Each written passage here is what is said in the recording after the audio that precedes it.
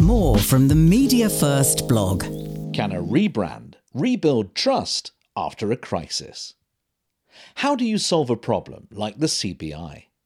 The scandal-hit trade body, which represents 190,000 businesses, has been in full crisis mode since The Guardian reported claims of workplace misconduct, harassment and sexual assault.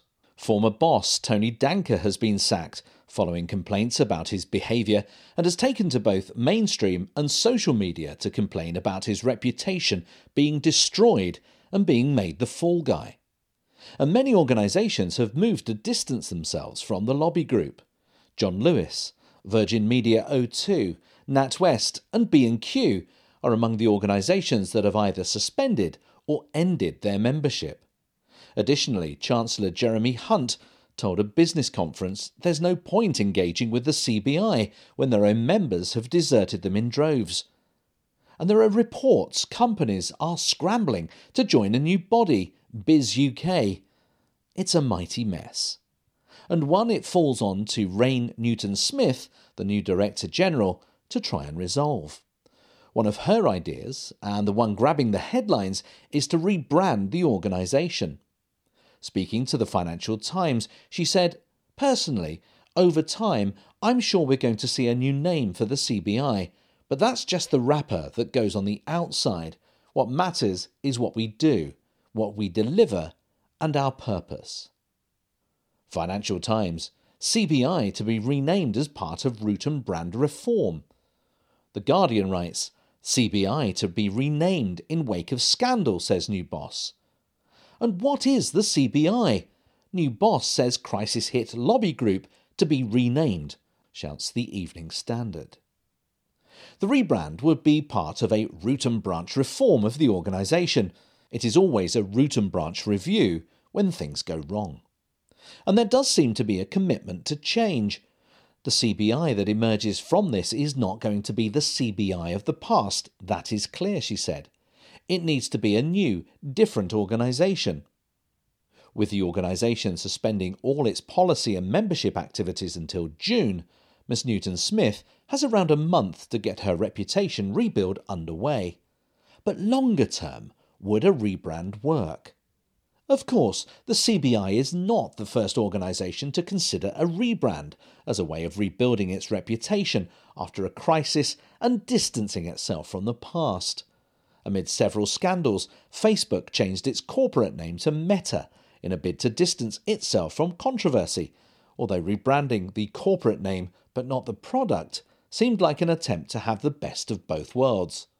When Hermes changed its name to Every, the official reason was the company was going through a major transformation and securing significant investment and dramatic growth.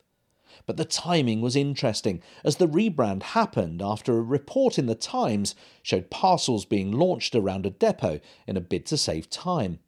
Footage also showed a manager telling drivers to act stupid when dealing with customer complaints. Perhaps a more understandable rebrand was the Lance Armstrong Foundation. It rebranded as the Livestrong Foundation after the cyclist doping admissions in 2012. Years earlier, Philip Morris, makers of cigarette brands Marlboro and Chesterfield, changed its name to the Altria Group to distance itself from lawsuits against its tobacco brands. It's also worth bearing in mind that if the CBI does rebrand, it will not be the first time it's changed its identity. It largely dropped the words Confederation of British Industry in 2001 in favour of the acronym CBI to distance itself from the rather outdated terms of confederation and industry. But the current circumstances are much different. And you can see why a new identity is being discussed, even if rebranding feels like a last resort in crisis management. The CBI brand is now beyond repair, according to Andy Wood, the chief executive of Brewer Adnams. City fund manager Baroness Morrissey has said the organisation is finished.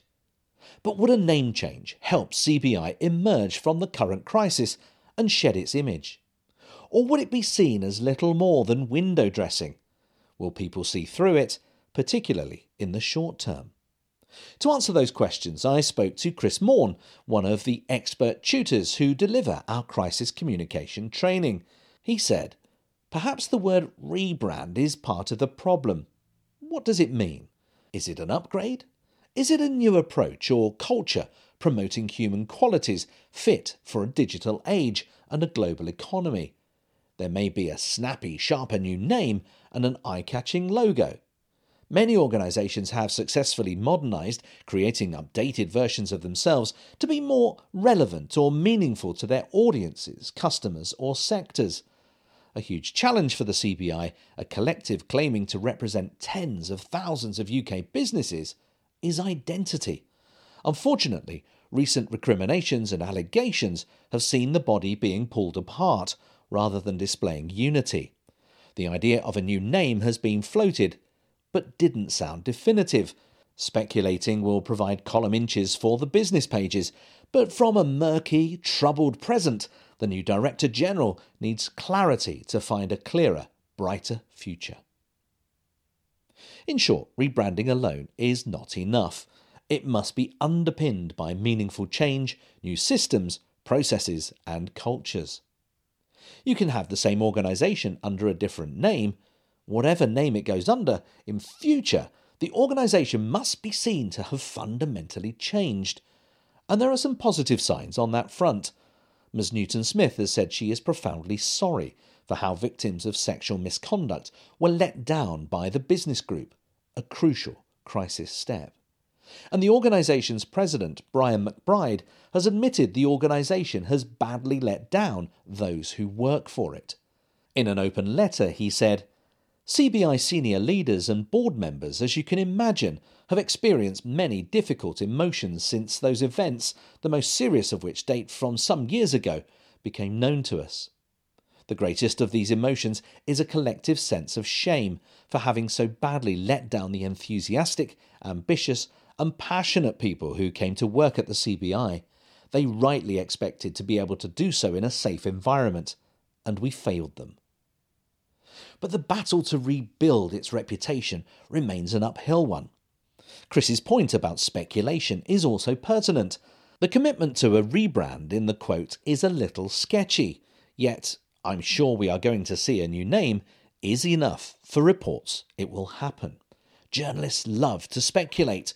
In a crisis, the speculation could include how the incident happened and what the organisation might do differently in future, including rebranding if the crisis is big enough.